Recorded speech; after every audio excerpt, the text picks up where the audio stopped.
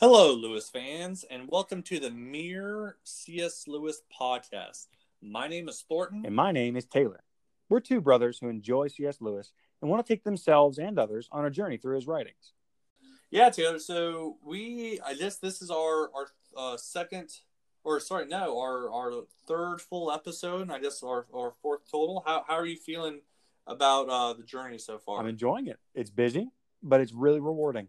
C.S. Lewis is so good, and he's so life-changing to me, So I think that it's really, really cool to be able to go through his writings, and I'm very excited to go through The Problem of Pain. I'm really excited about this book because it has a lot of really practical knowledge that I think would help everybody who's ever dealt with this subject, which seems to be everyone I've met.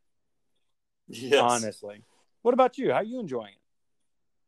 Yes, the journey, is fantastic. I think we're starting to get to the point where, like, some of the luster of the and excitement is wearing off. But yeah, it's still one of my, favorite parts of the week when we can come together. Also, like you, I think The Problem of Pain or The Problem of Evil, closely related but not exactly the same, is the, best or strongest case against Christianity. Mm-hmm. Yeah, The Problem of Pain, problem of evil is certainly a big concern for a lot of people who are Christians and who are not. Mm-hmm. So, Lewis, I think, gives a very conversational, commonsensical approach to Christian orthodoxy's answer to the problem. So, this has been very helpful for me.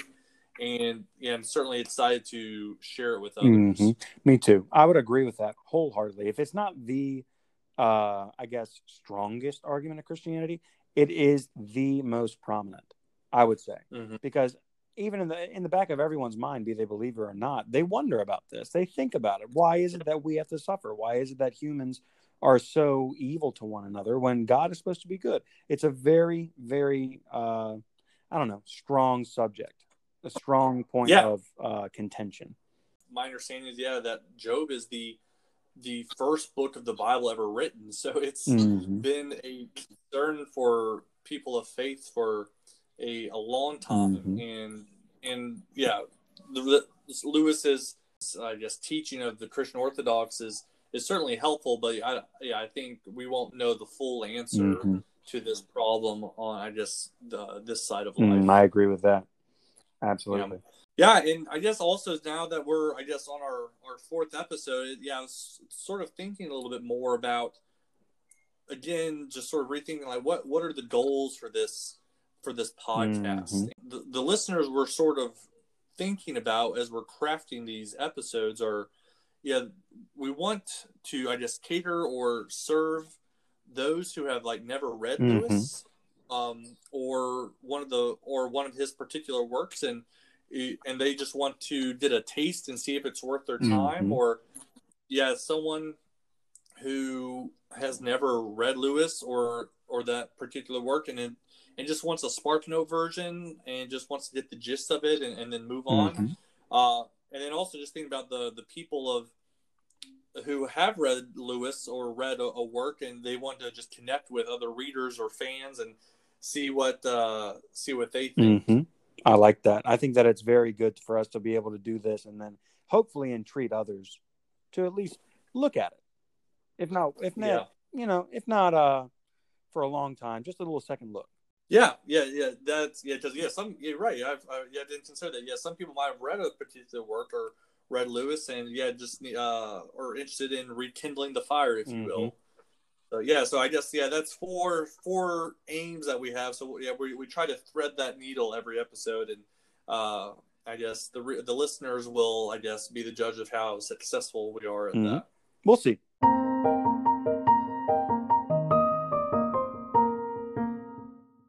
Cool. Well, Taylor, would you like to launch us into the background and context of the book? Sure. While Lewis was an atheist, he told his friend Arthur Greeves that he was, quote, quite content to live without believing in a bogey who is prepared to torture me forever and ever if I should fail in coming up to an almost impossible ideal. He had in this quote, we can kind of see where he's beginning to think about Christianity as his buddies are explaining it to him, and the more he thinks about it, he says to himself, "It's kind of not fair, right?" But 4 years prior to this book's publishing, though, he did convert to Christianity. Yep. Yeah. As we retold or recounted or discussed in the Pilgrim's Regress episode. Mm-hmm.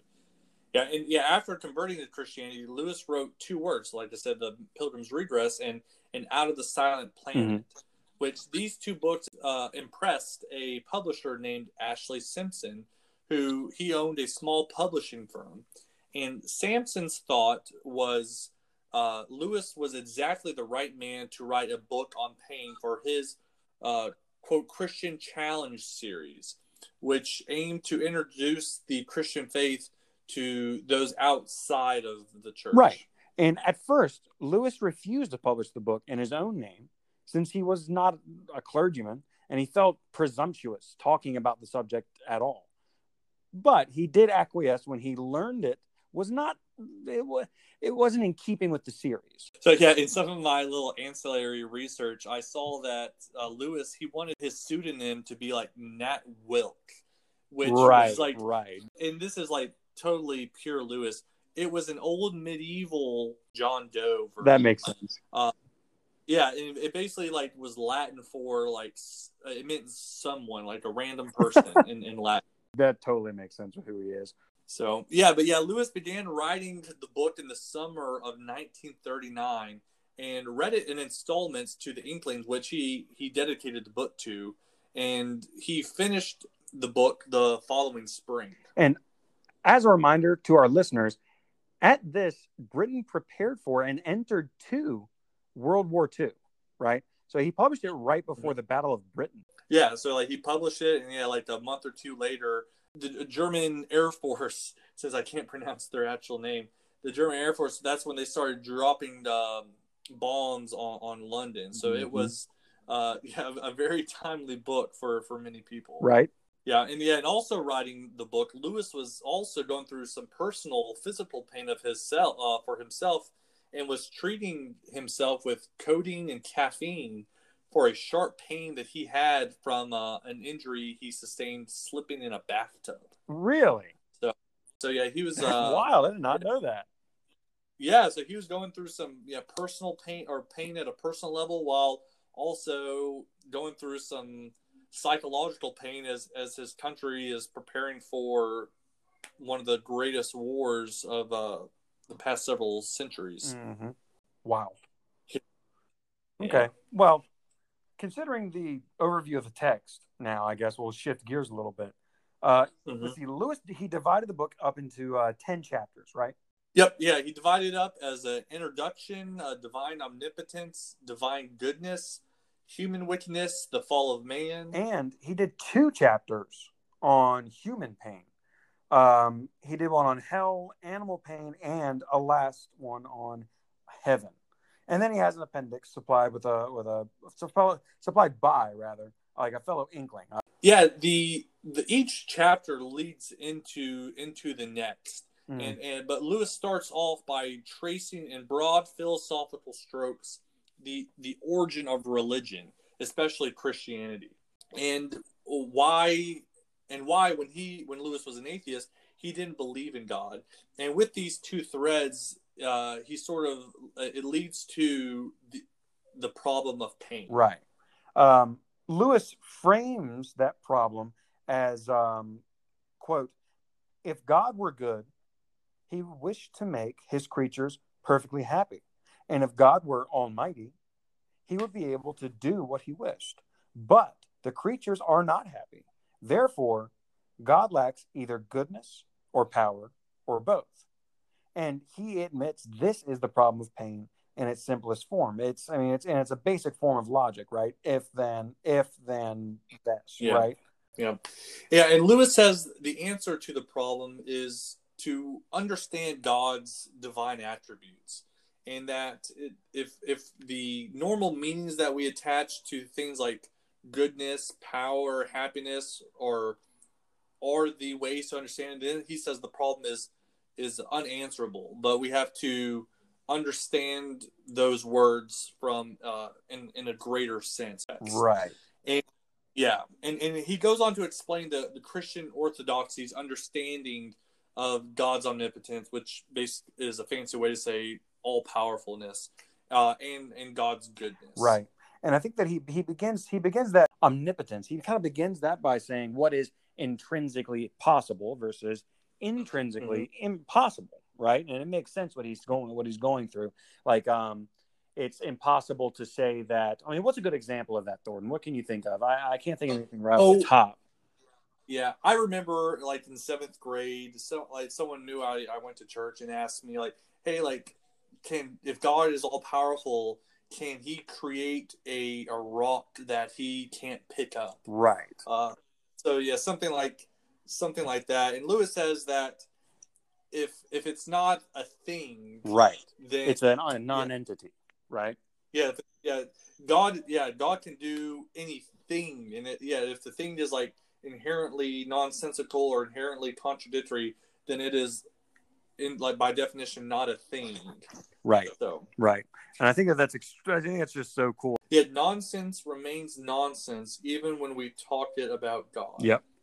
And he says just because you just because you put can God in front of a sentence or in front of a noun doesn't make it like true, sensible. I guess, where it's sensible, right? I thought that was just funny. Yeah. But either way, Lewis goes on to explain that because God is good, He wants us to share in His own perfect, complete, and eternal goodness, right? And pain and suffering are means by which God can mold this transformation, right? Yeah, and while we may not like this, Lewis says we must see ourselves as we really are, which is bad people, and to die to ourselves through obedience and sacrifice. Right. And he goes on to say some people will never reform because they actively refuse to allow God to remake them. And for everything else, for everyone else, heaven awaits not as a reward, but as if, say, like a loving couple had been reunited, right? And I think that this is one of his biggest points, one of the most interesting points, in that he says God can't force someone to come to Him, can't force someone to accept Him. So the choices are left to Him: either absolve them of everything and make it like it never happened, or just leave them alone, right? And he says, and quote, "In the long run, the answer to all those who object to the doctrine of hell is itself a question. What are you asking God to do? To wipe out their past sins and at all costs? To give them a fresh start, smoothing every difficulty and offering every miraculous help? But He has done so on Calvary. Do you ask to forgive them? They will not be forgiven. Do you want to leave them alone? Alas, I'm afraid that's what He does." Classic Lewis. Yeah, that's pretty good. Mm-hmm. Yeah, and Lewis also admittedly speculates on animal pain and how their experience fits into the larger problem of pain. Right. And yeah, and this is, as we've said before, Lewis is basically, he's not, other than maybe his thoughts on animal pain, is not adding anything particularly unique to Christian thought. He's just explaining in his classic Christian orthodoxy on the thought to this problem. So yeah, a lot of this stuff you can find in St. Augustine or Aquinas and many more. And he just does a great job of communicating it and distilling it. And one word I had learned as I researched this book is a Christian's explanation to the problem of pain is called a theodicy. I did not know that, so that was a fun little term to learn. And I'll be interested in your thoughts on this, Taylor. I thought of after reading Pilgrim's Regress, I thought it would be fun to write an allegory called The Odyssey, about someone learning or trying to figure out the answer to this problem. You're hilarious. I love it. Yeah. So they go on their own little odyssey, trying to figure out their own theodicy. That's funny. Yeah, and instead of like trying to find the island, they would be trying to find the answer to the problem of pain. Oh, I like it. Well, Yeah. we'll let the listeners decide if they'd like to hear something like that. So now we'll discuss criticisms of the work by Lewis's contemporaries and those of today. Yeah. Let's see. So the Guardian, the Spectator, and Christian periodicals of the time, they all gave it positive reviews. They praised it for, quote, its frank admission of facts and unpalatable facts. They also praised Lewis's, quote, clarity and sparkle. I like that. Yeah. Yeah. Today, The Problem of Pain earns a 4.1 out of 5 rating on Goodreads with over 46,000 reviews. Many find his work refreshingly objective, while also short, conversational, commonsensical, and witty. Hallmarks for Lewis's later writings, and this is very much a a good uh, a good introduction to Lewis's writing style, because this is very much his tone for his other apologetic works. Mm-hmm. Absolutely. And some though think his writing is heavy with logic that hits the mark, while sometimes going astray. Right. And that kind of leads into the negative criticisms, right? Like one evangelical, they criticized Lewis's, I guess, more poetic and symbolic interpretation of Genesis chapters like 1 through 3. And I think that this is when he's going through his, not exactly he kind of is going through like a theistic evolution phase, which he eventually kind of criticizes later on in his life. But it's still an interesting thought to think that this is the Lewis that we know and love. He actually believed in evolution at some point, right? Mm-hmm. Very interesting. Yeah. Like I think we mentioned in the biography episode that if you try to fit Lewis into any denominational mold, you will disappoint yourself. Exactly. Yeah. And an atheist's review of the book surmised that the book is unconvincing to one who does not already agree with the book's basic assumptions. Right. And while not a criticism of this specific work, Nietzsche's work Beyond Good and Evil and the Genealogy of Morals takes the opposing view, specifically to where morals come from and how we relate to them. Nietzsche would say religion's fusion of morals with the numinous / supernatural, which Lewis talks about in the introduction. Nietzsche would say that is an error and a way for religion to lord over humanity. Right. And again, I think that would be a very good book to read for us, as to be able to give it a little more context, or maybe not context, a little more analysis. You know what I mean? Yeah. Yeah, I know. Yeah, as you and I discuss or recording more and more about Mere Christianity, I know we do talk more about that. Yeah, for mentions and references in pop culture, we have a song by Attalus, spelled Attalus, and they have a song titled "The Problem of Pain." Yeah. So that's one more than we found last time. That's right. There is nothing for Pilgrim's Regress, if I remember correctly. Nothing, unfortunately. Yeah. If anyone else out there knows of any other pop culture references to The Problem of Pain, please let us know.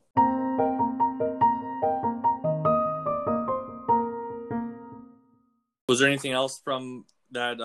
Any other quotes or any other ideas that stood out to you?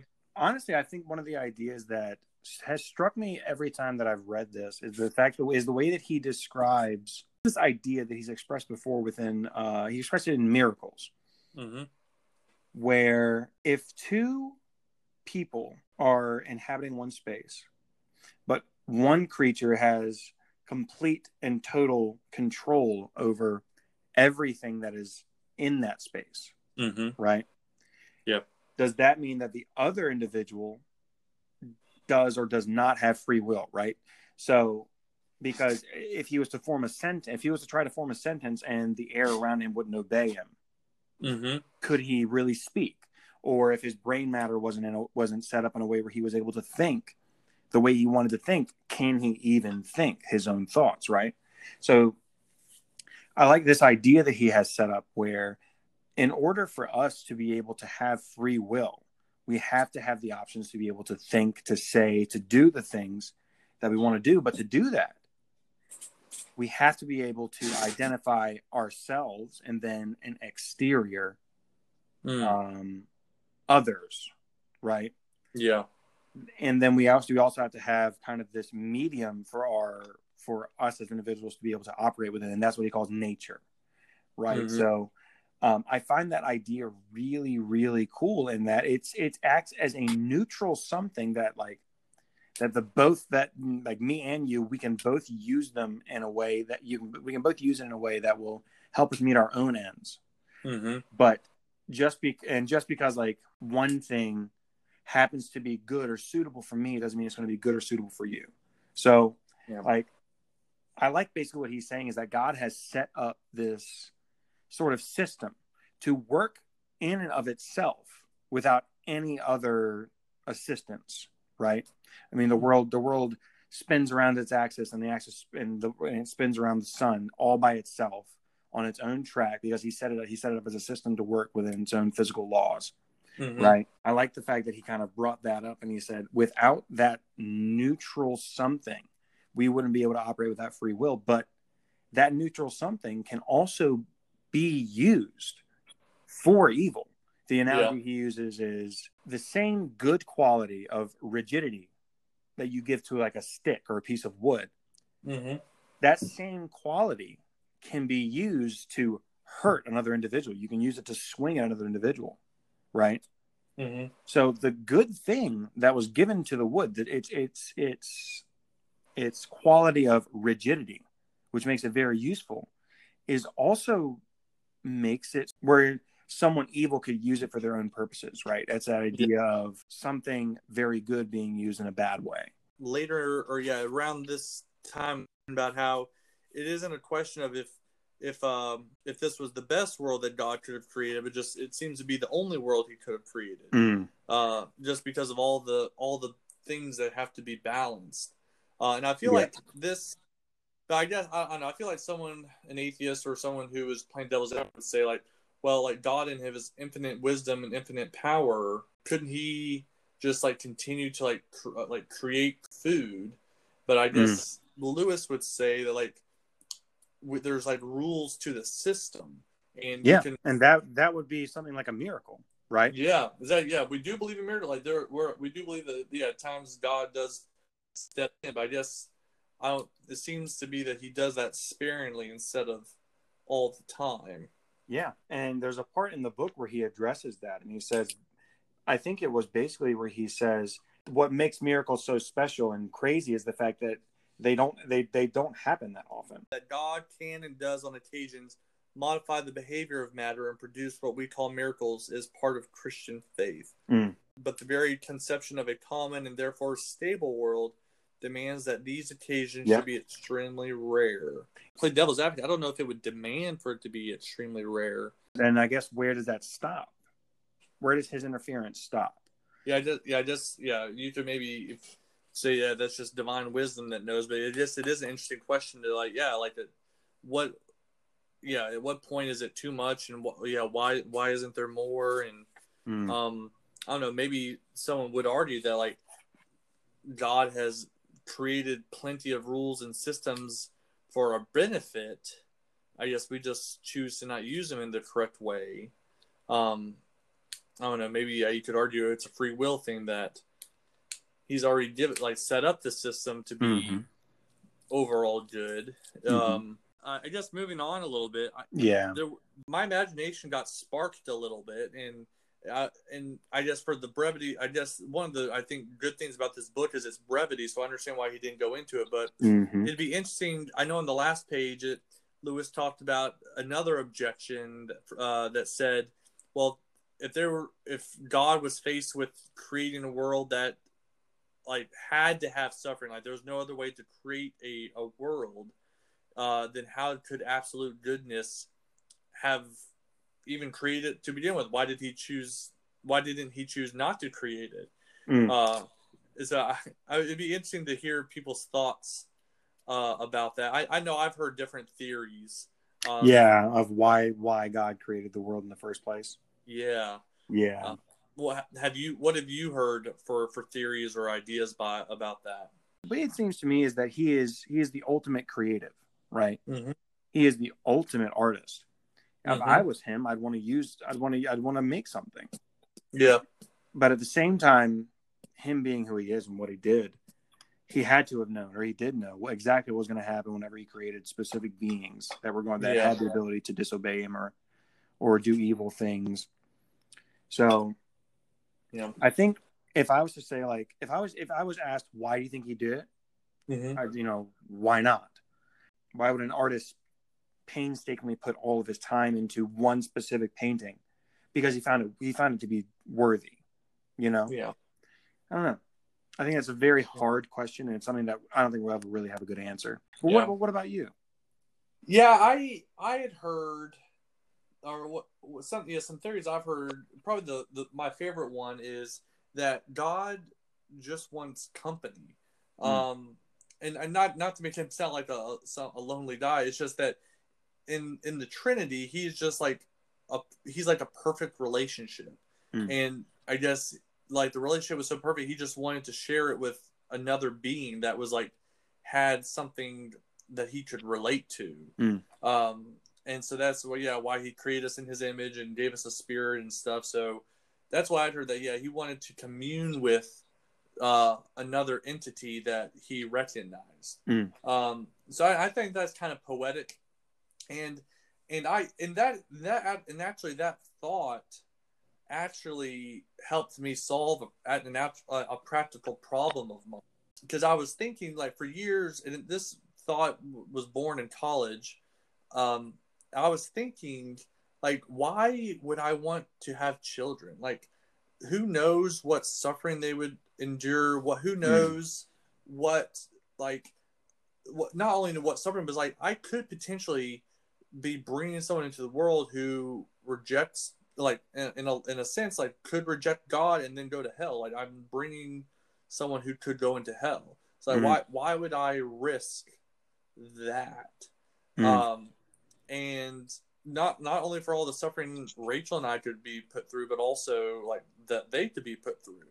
But I was like, well, wait a minute. God seems to have already like made his decision on this thing. Like he decided to create us. Like he sort of birthed us into existence, and he knew he knew what he was going into much better than what I know, and he still decided to do it. And he still, like you were saying, still on some level thinks it's inherently a worthy cause. priceless. It's like worth something for life. This book just sort of helped me think about it. Like, there are sufferings in the world. There are a lot of bad things that you and I will experience, and people we love will experience. But there's something inherently good, and which outweighs all the other bad or suffering that is out there. Yeah, it's a very poignant thought. I agree. Yeah, what were your takeaways or lessons from divine goodness? Yeah, I got you. I think that, talking about the main crux, I think for chapter 3 of divine goodness, what he's doing is he's reevaluating goodness. What does it mean to be good? What does it mean that God is all good? Referring back to the original argument. And I think that the biggest takeaway for me was when he started talking about goodness in like the egoistic versus the altruistic version, right? Like, because he says, like, okay, well, an argument might arise where you would say, isn't the love that you're talking about, the love that God supposedly has for us, isn't that jealous love or selfish love? And he said, well, I think basically he says, you're thinking about it in a human sense.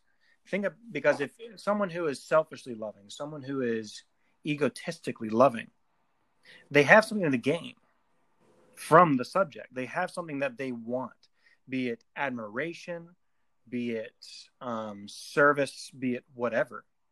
There's something that they want. There's something that the other person is able to provide that is necessary for the lover to be interested, to love. Mm-hmm. But he says God is not like that.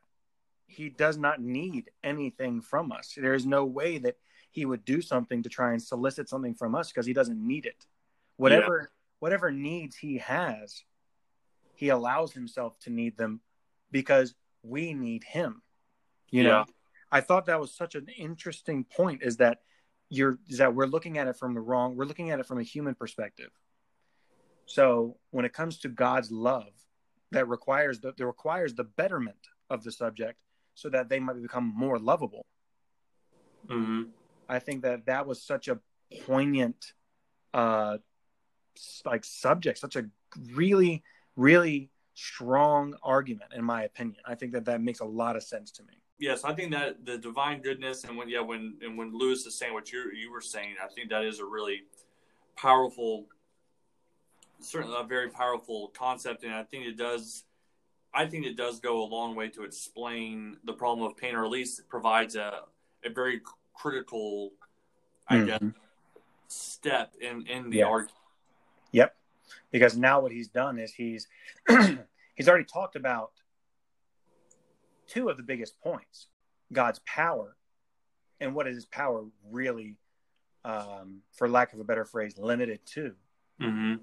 And then his goodness, which is not altogether different, but very different than what we presupposed.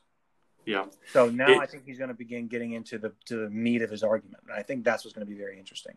Yeah. Here's a line to sort of let's sort of sum up what we were saying. That Lewis says that you ask for a loving God, you have one, not a senile benevolence that drowsily wishes you to be happy in your own way, not the cold philanthropy of a conscientious magistrate, nor the care of a host who feels responsible for the comfort of his guests, but the consuming fire himself.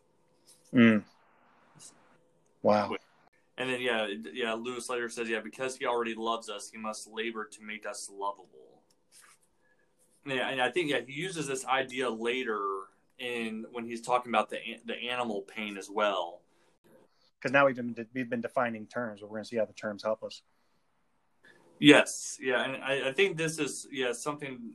Defining terms is, I think, critical in any argument, but certainly this one, because I think, as Lewis had said earlier, that if we just attach the normal everyday meanings to some of these words, the problem seems impassable. So you need a chapter on each of these critical terms to sort of explain the deeper and the fullest meaning of what it means when God is goodness.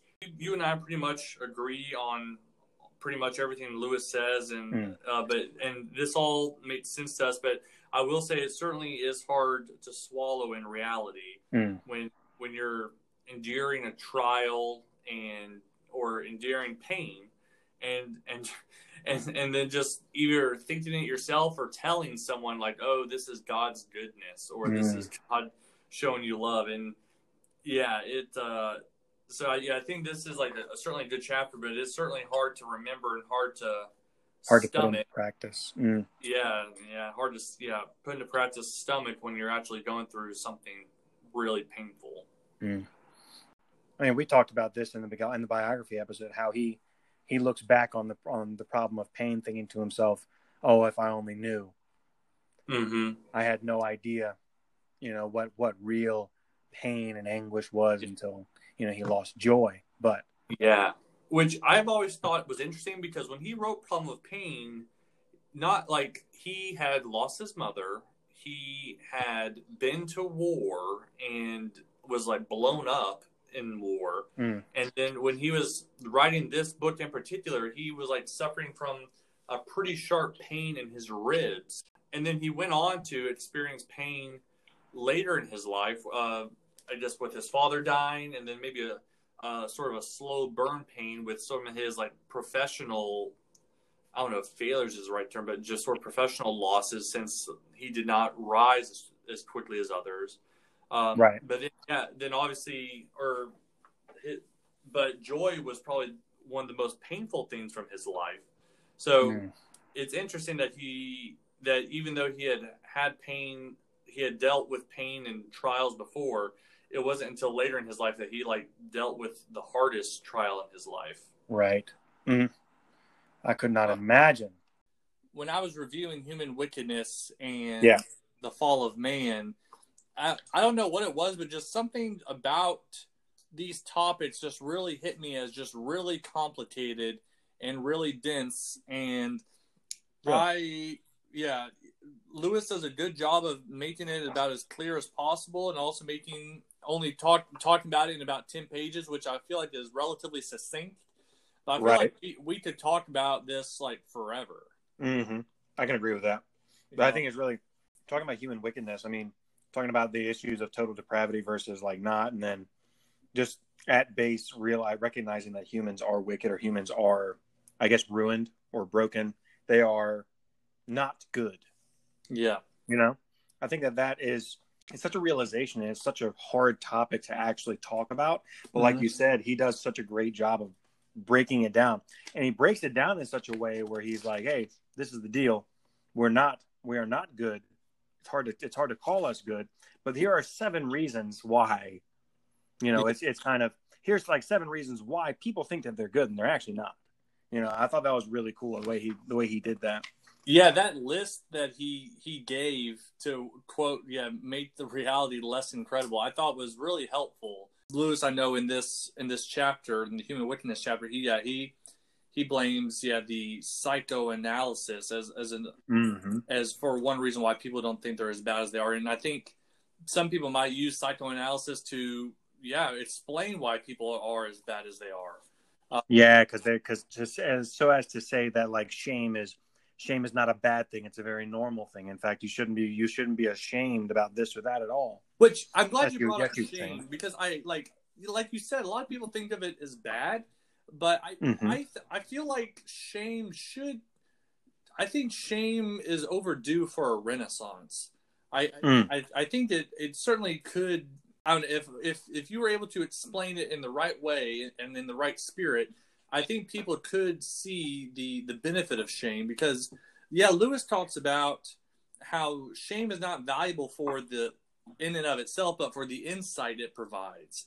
And I think but I think if people are open about the shame they feel, or are willing to, I guess, experience that feeling, I think their community or the collective society should also train themselves to be gracious when someone feels shame, because I feel like shame can easily be snuffed out like it has, or sort of shuffled under the rug if someone doesn't feel grace, or they don't have a reasonable expectation of grace.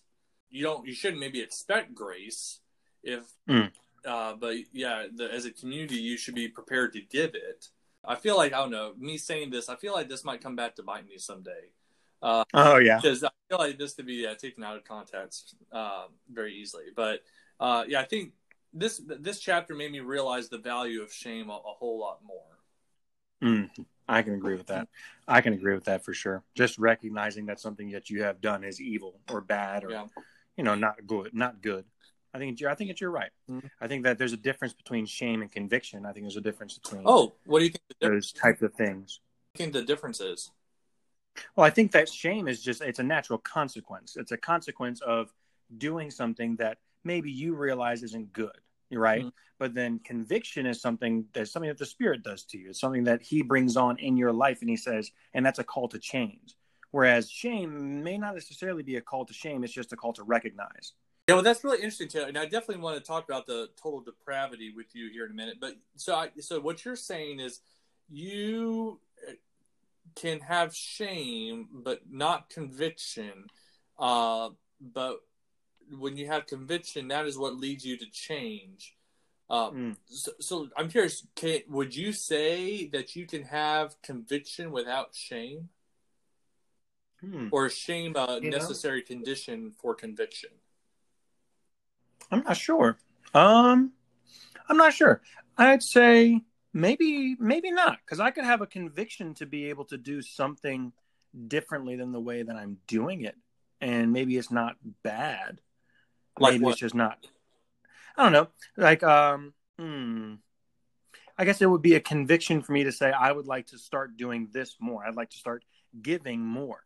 There's no shame in saying I have not been giving, but there is conviction in saying I want to give more to this charity, to this person, to this church, whatever. Maybe there's a difference. Maybe that's the difference. Maybe that's what I'm thinking of. Maybe that's what's rolling around in my mind. Cool. Well, I guess moving on to the fall of man chapter.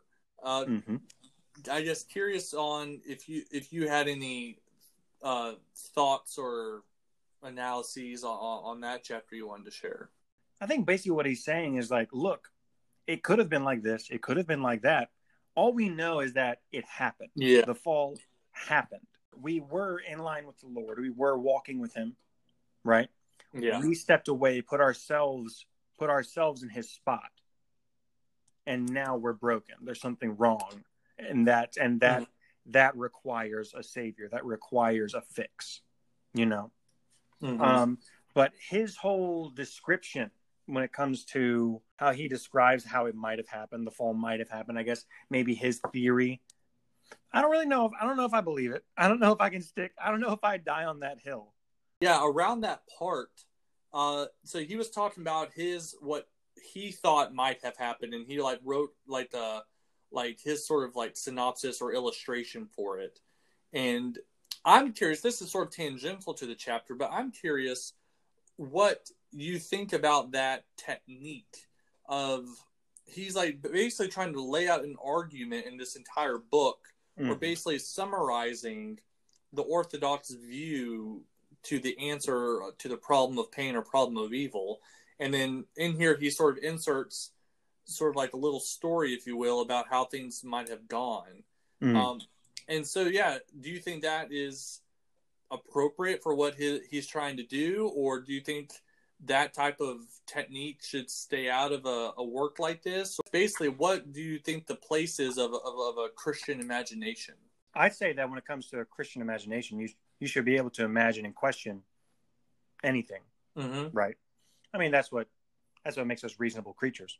But when it comes to his technique, I'm not sure, because I would say from what I've seen, from what I've recognized in the way that he's writing this book, I want to say it's to Christians. I want to say that it is to believers, because he kind of, in a lot of the arguments, he presupposes things that we should know, right? So I think that in this sort of stage, I call it appropriate, because he's not saying this is what you should believe. This is what is absolute. He's saying, consider this, right? Consider the way that we're looking at it now versus how you've looked at it before. Consider this. I'd say that it's not. If it was a work defending the Christian faith, I would say that maybe go in a different direction. Go with something a little more concrete, or go with something that's a little more arguable. But seeing as this is more just like imagination, like you said, I think it's just fine. I think that it's kind of, it's getting to his point where you need to recognize there's a fall. God is not happy with us, right? Yeah. And then I think after that he moves on into the next chapters, and he starts talking about actual pain, right? But I say that it's appropriate. What are your thoughts? I think it is. Yeah, I think if he is talking to other Christians, I think painting a picture of how things are, sort of filling in some of the blanks that are, I guess, inherent in any story. I think no matter how exhaustive a story is, there will always be blanks or things that you could draw outside of what is being said. So I think that is helpful for Christians, because I guess it just helps them maybe just personalize it a little bit more. It helps them sort of think through some of the inferences that could be made from the text.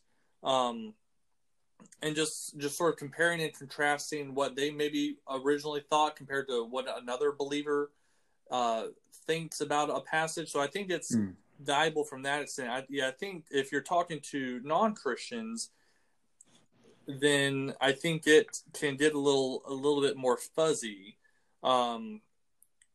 if it's good or bad, because non-Christians might latch onto it and be like, oh, okay, there's new thought to this. Like it's a living sort of idea or living sort of discussion. It's not just a memorization of what people said hundreds, thousands of years ago. But at the same time, I think it's certainly Lewis's imagination, and is not. I don't think anyone would call it like divinely inspired. So it's not like second scripture. So I think that someone who is just coming into the faith or who doesn't know the faith, they could think, oh, this is like authoritative when it's not. So, and I guess the idea of a Christian imagination is something I've been, I guess, mulling over and reflecting on a little bit recently, and just sort of figuring out what's the place for it. Is I think God gave us the capacity to imagine things, and imagining is very useful with imagining like a future and how to get from a current state to a future state, and then also just sort of I think it helps encourage you, like being able to imagine what life will be like in heaven or when Christ returns. Certainly, I think helps you endure and persevere here and now. But I think sometimes the imagination can certainly run too far in a negative direction. Well, what do you mean?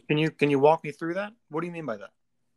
Oh, I think you can certainly start imagining things and just get really caught up in your imagination, and you just be wrong. But just because you're so enamored with the idea or with yourself or whatever, you can just start thinking that it's true when it's not. But I think also just imagination is just so intoxicating that you can use it for good to help people understand deeper truths. I agree with that. Yeah, so I think the way I didn't really notice or really even think about this the first time I read this. It was only through preparing for this that I thought about this. So with that being said, I think that it is like an appropriate technique. It didn't sort of accost me the first time I read it, like, oh, how dare he? I was just kind of thinking like, oh, like he was sort of making up, like sort of like I said, filling in the blanks of what he thought happened. So I think it was probably a good. He used it about as well as you could ask for in a work like this. Yeah. So I think it was a good use. I was just curious on your thoughts on just the technique in general and stuff. Yeah, I think that you are absolutely right that in getting so enraptured in your own imagination and what something might have been like, you sort of may or may not forsake reasonable deduction, or maybe just reason in itself for that personal imagination. Yeah. But yeah, I think that what you said is also true, in that he put it in a good spot, I think. And I think that he did it in such a way whereas we don't have to look at it and feel accosted. We don't have to look at it and feel offended. You know, I think that it's wisely put in that he's trying to get us to think about it maybe a little differently than we might have before. Yeah, and I know we'll probably talk a lot more about this when we get to the animal chapter, because that whole chapter is basically Christian imagination. Yeah. I think he certainly uses reason as a framework and as a skeleton for him to sort of flesh it out a little bit more. So, Taylor, the first chapter of Human Pain, like we were talking about earlier, I feel like this is really, like, there's a lot of good stuff he's mentioned, but this, I think, is like the meat. This is like really what people think about when they think about pain or think about the problem of evil. But before we, I guess, launch into what Lewis was saying, I have a question for you. Or what do you think is the difference between pain and evil?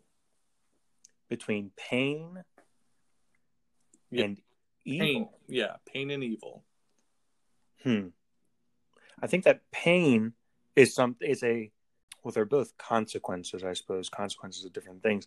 Pain is, call it almost, I'd say it's almost natural. It is not, pain is an indicator to know something's wrong, right? Pain is, if you get a cut, it hurts. Mm-hmm. I'd say pain is a natural consequence, whereas evil is not necessarily, I wouldn't call it natural. I don't know. I'm a little hesitant to answer. What about you? Can you clarify that? Yeah, so I know Lewis says that pain is like unmasked evil, and so and God, and he says that God uses pain, and probably the most famous quote in the book: God whispers to us in our pleasures, speaks in our conscience, but shouts in our pain. It is his megaphone to rouse a deaf world. So, yeah. So I think that has to be his most famous quote, at least from this book. Yeah, certainly from this. Very good quote from him. So I guess I think Lewis would say that pain is God's way of showing us, like, undeniably, or that where and what evil is, that there's a problem. I'm just interested in the distinction because Lewis, like, obviously this book is about pain, but I know the classic theological problem is, like, it's usually framed as the problem of evil.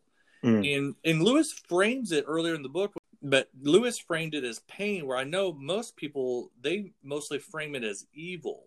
So until I read Lewis's explanation of the difference, I didn't really think of them as two, like, significantly different things. Yeah.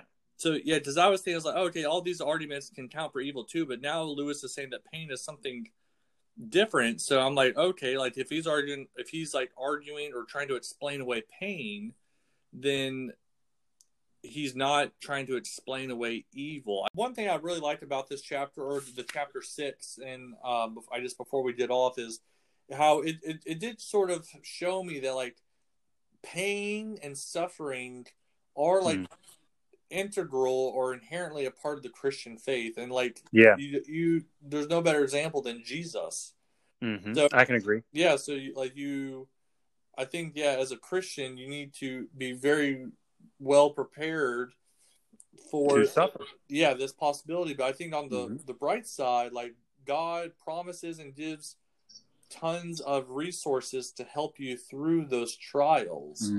And with the added bonus of the ultimate goal, making it all worth it. And then I guess that's where faith and hope come in, is that, like, even in the darkest and the shadow of the valley of death, like, you know that. So hell. Yes. So what were your thoughts? What were your takeaways? What did you think about hell?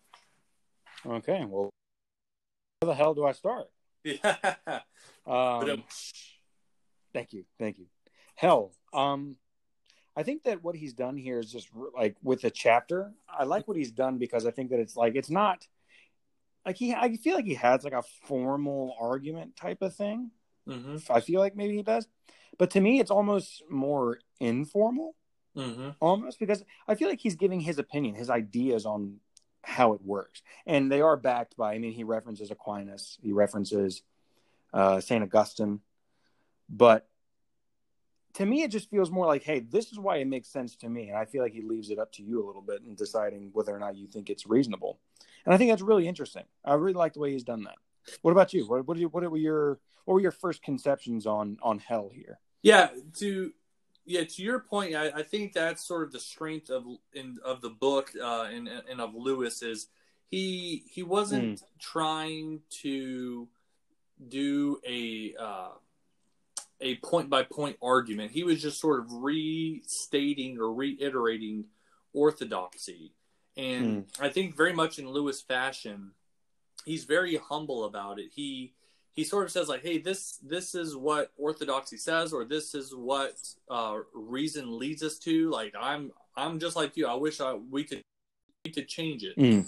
And I think it's like in the first it's in the first paragraph. He says, quote, "Some will not be redeemed. There's no doctrine which I would more willingly removed from Christianity than this," end quote. So so I think he's very much like a lot of people that hell, the idea of hell, or at least the medieval idea of hell, the pitchforks and the burning and all the evil things that like I said you see in medieval paintings. That's what a lot of people think of as hell, and that's certainly not palatable, to use a word he used earlier in the book.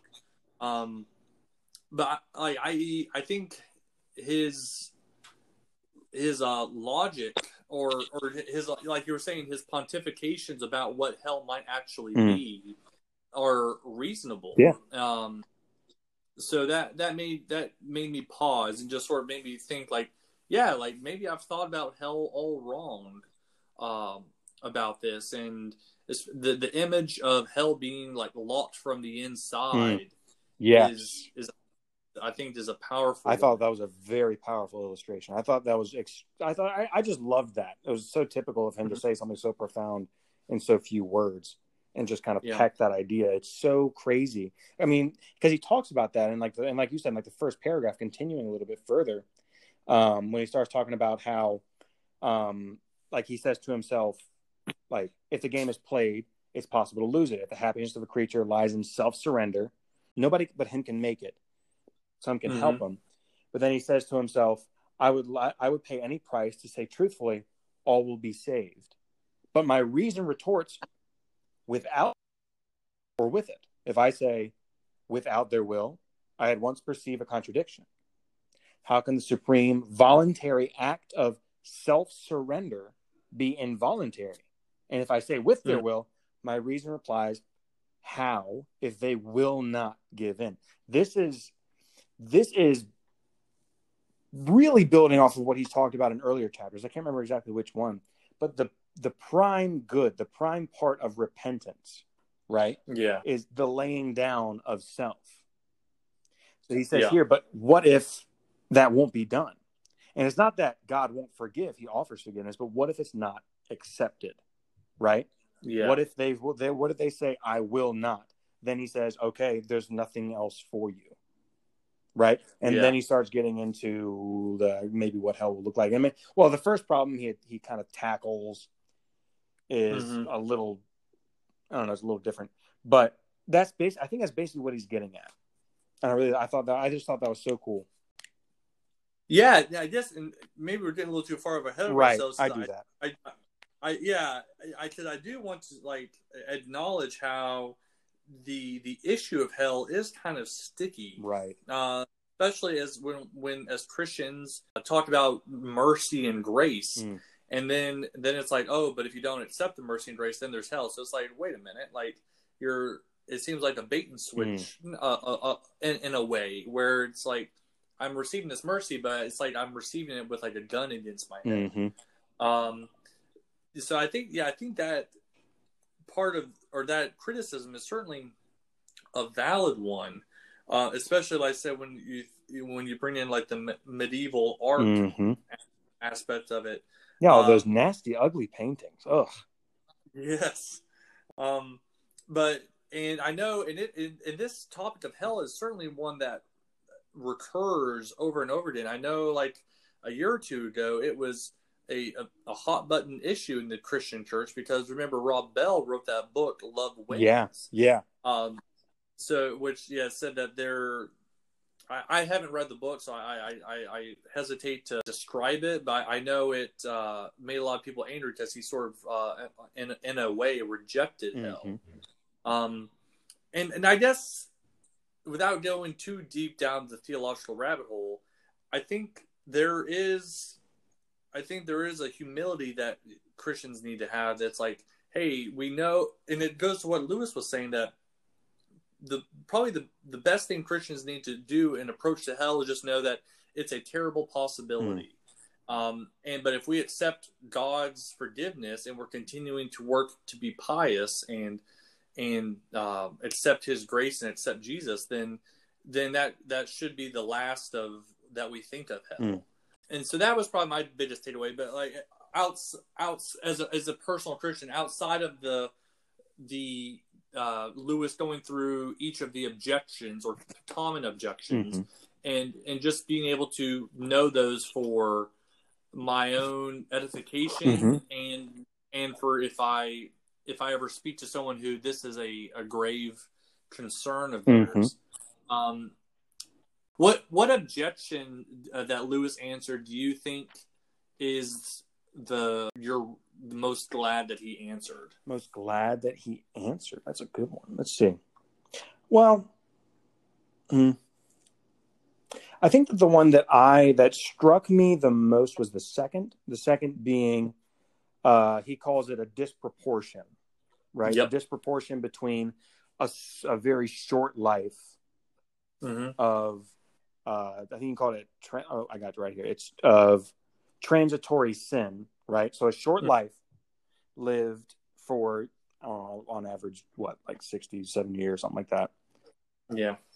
How does it make sense that little itty bitty section of life should damn someone to an eternity of hell, right?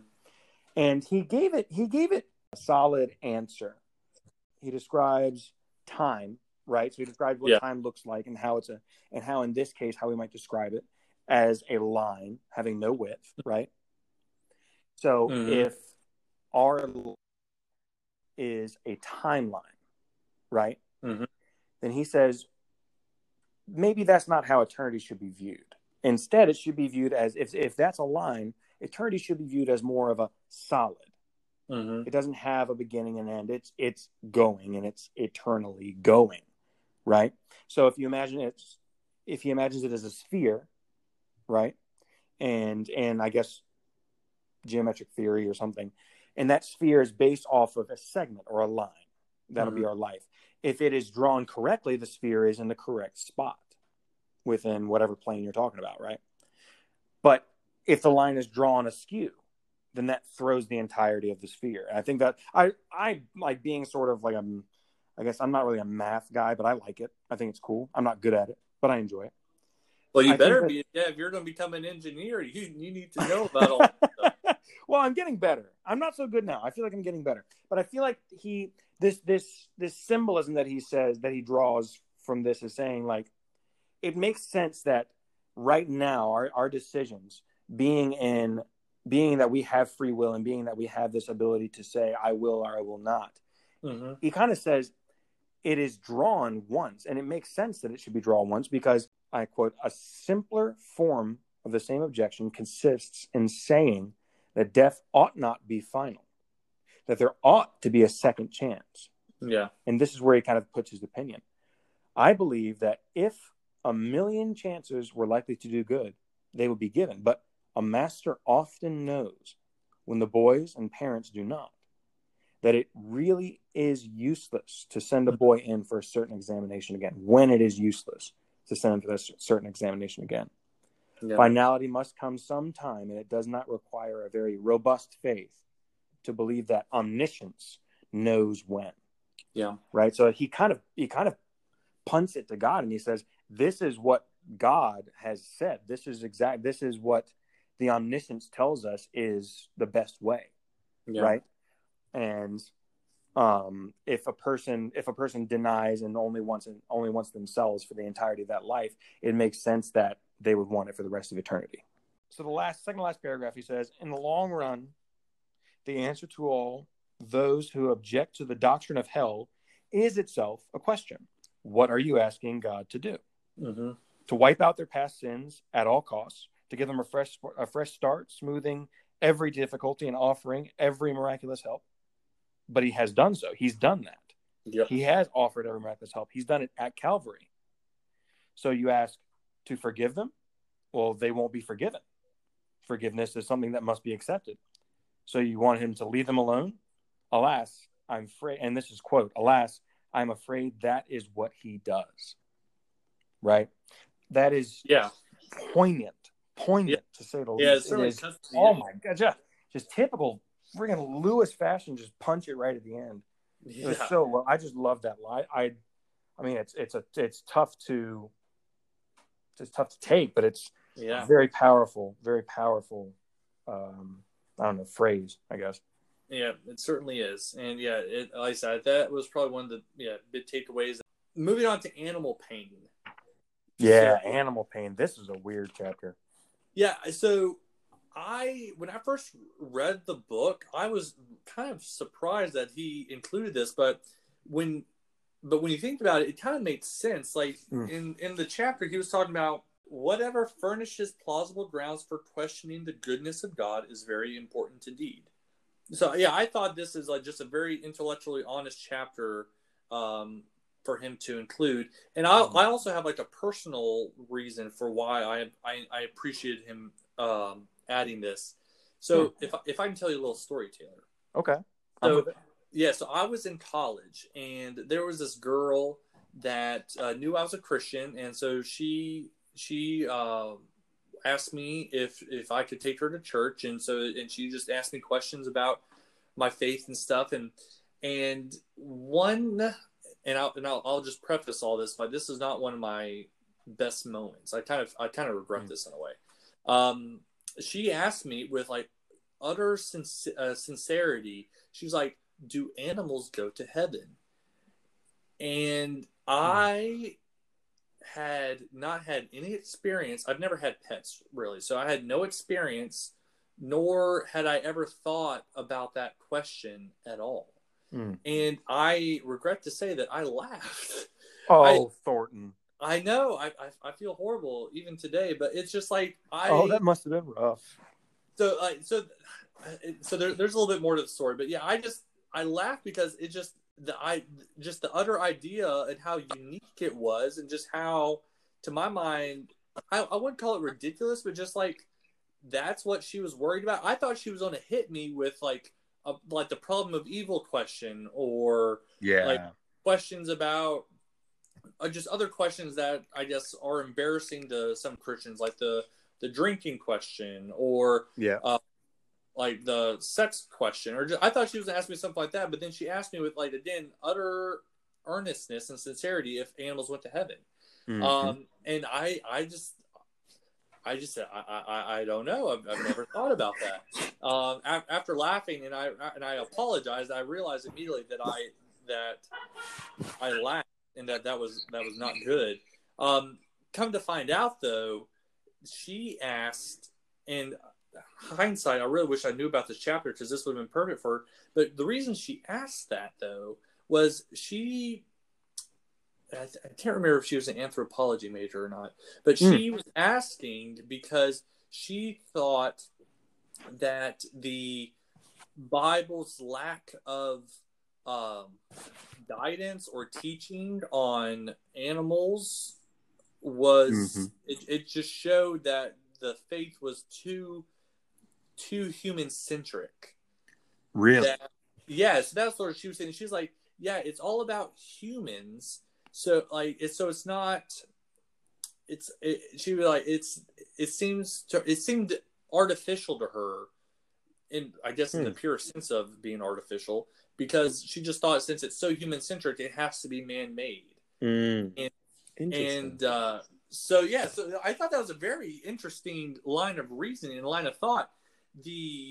Hindsight, I guess it's been maybe nearly 10 years since she asked me that question, but since then I guess I would have said that like it doesn't seem to us animals have souls, and again, like we only know, like God has revealed only so much to us, and and Lewis says in Problem of Pain how the I guess the veil has only been lifted to a certain extent.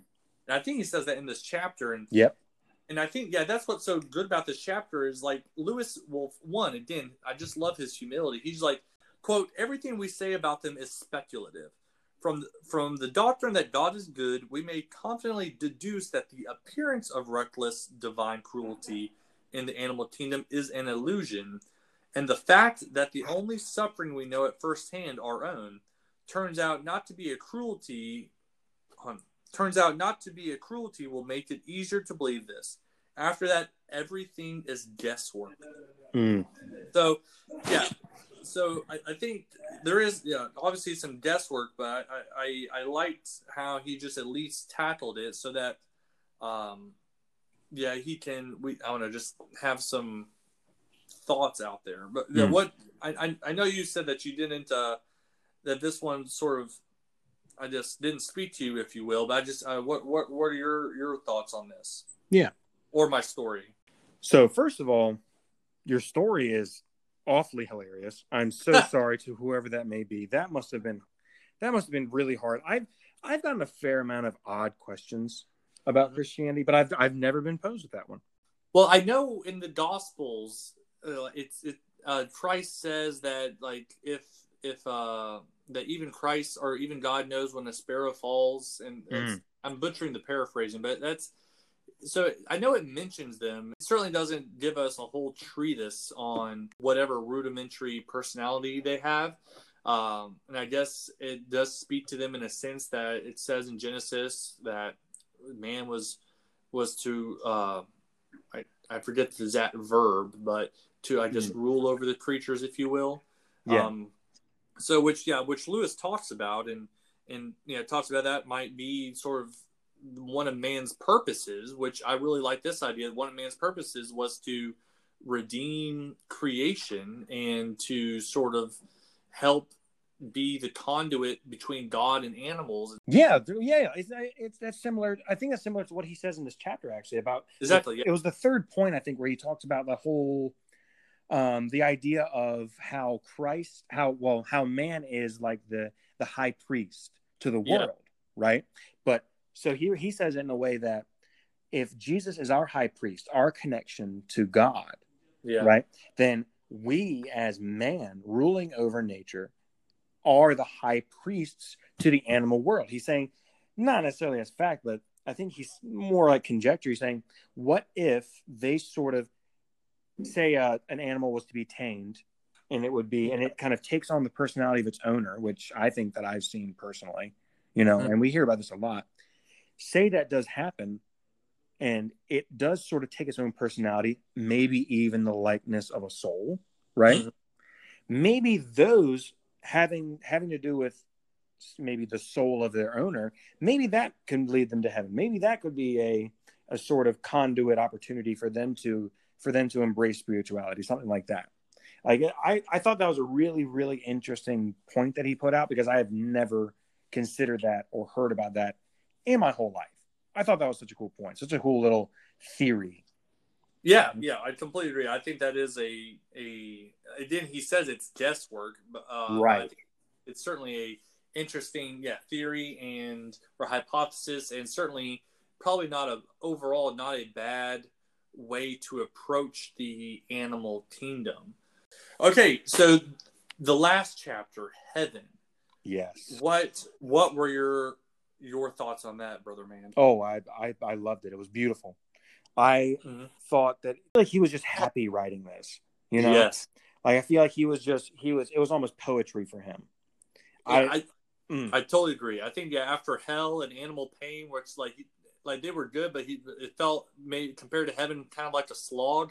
He's probably like, oh, thank God, I can talk about the positive side of the equation. Yes, and I think that honestly, the thing that's okay. So this is what struck me about this whole thing. Like, the point in this chapter that really got to me, and it is like, again, I feel like I'm always referencing the beginning of these chapters, but anyway, I promise I've read the whole thing. He starts out by saying I feel like one of the major self-objections that I've had towards heaven, or maybe just rewards, I guess.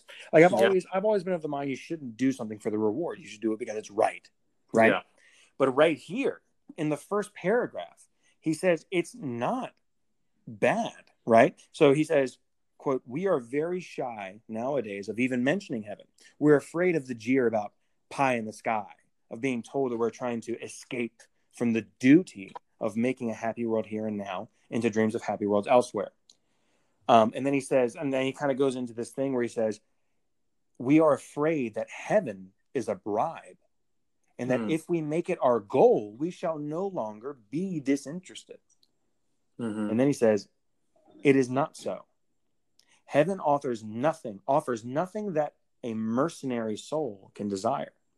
It is safe to tell the pure in heart that they will see God, for only the pure in heart want to. There are rewards that do not sully motives. And here's the kicker. A man's love for a woman is not mercenary because he wants to marry her, nor his love for poetry mercenary because he wants to read it, nor his love of exercise less disinterested because he wants to run and leap and walk. Love, by definition, seeks to enjoy its object. I just thought that was so. I was hearing it from Lewis. I was like, whoa, that's actually so true. It's not bad for us to want heaven. It's not bad for us to look forward to it, or even I'd say make that a motivation for redemption or for repentance, right? Like I want part in that heaven that is so glorious. You know, what stood out to you in the chapter? Well, to go back to what you said, that I think that Lewis really enjoyed writing this chapter, and I certainly enjoyed reading it. Yeah. And I remember in the biography episode, we talked about one of the reasons people like Lewis so much is that his ability to paint a picture of wholeness. And I think this chapter is certainly a prime example of that ability of his. The one thing that I did like was actually in the appendix. Did you read the appendix? Yes, I'm glad you brought that up. Yeah, right? Mm-hmm. I honestly just want to share a quote. So this appendix is written by R. Havard, MD, from Clinical Experience.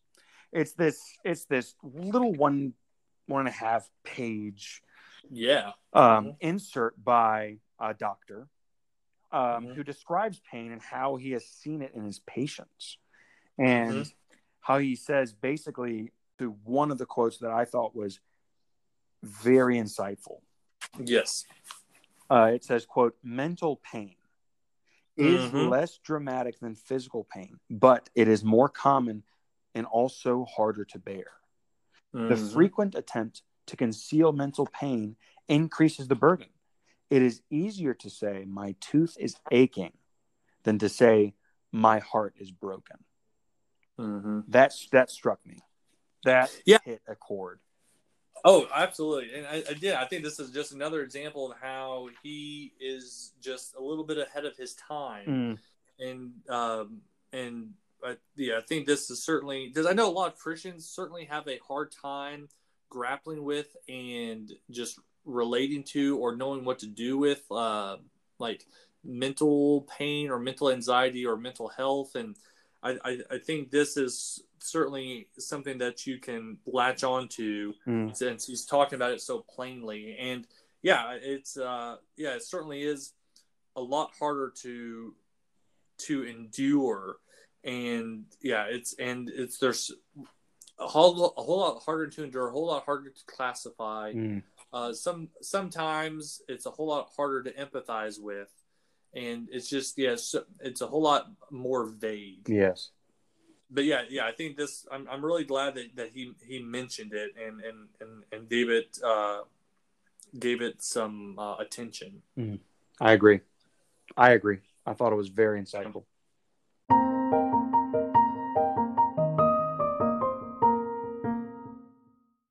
Well, listener, thank you for joining us on this leg of our journey. I know it was longer than our normal episodes, but I hope that you enjoyed it as much as Taylor and I enjoyed discussing it. Yeah, we really enjoyed this episode. We really enjoyed reading about it and learning about it. We originally had 4 hours of content, right? So we had a lot that we had to cut down. That's how much we really got into this. So again, sorry about it being a little bit longer than usual, but we are now looking forward to our next episode where we're discussing Mere Christianity. Big moment for us. We really enjoyed this book, both of us. We've read it many times, and we're really looking forward to being able to discuss the ideas in it. Yeah, super. Looking forward to it. It's going to be a good time. Yeah, if you want to connect with us and let us know your thoughts about The Problem of Pain or Mere Christianity or any other Lewis thought or book, you can reach out to us at or on Twitter at MereCSLewis. Thanks, and we'll see you all next time. See you guys.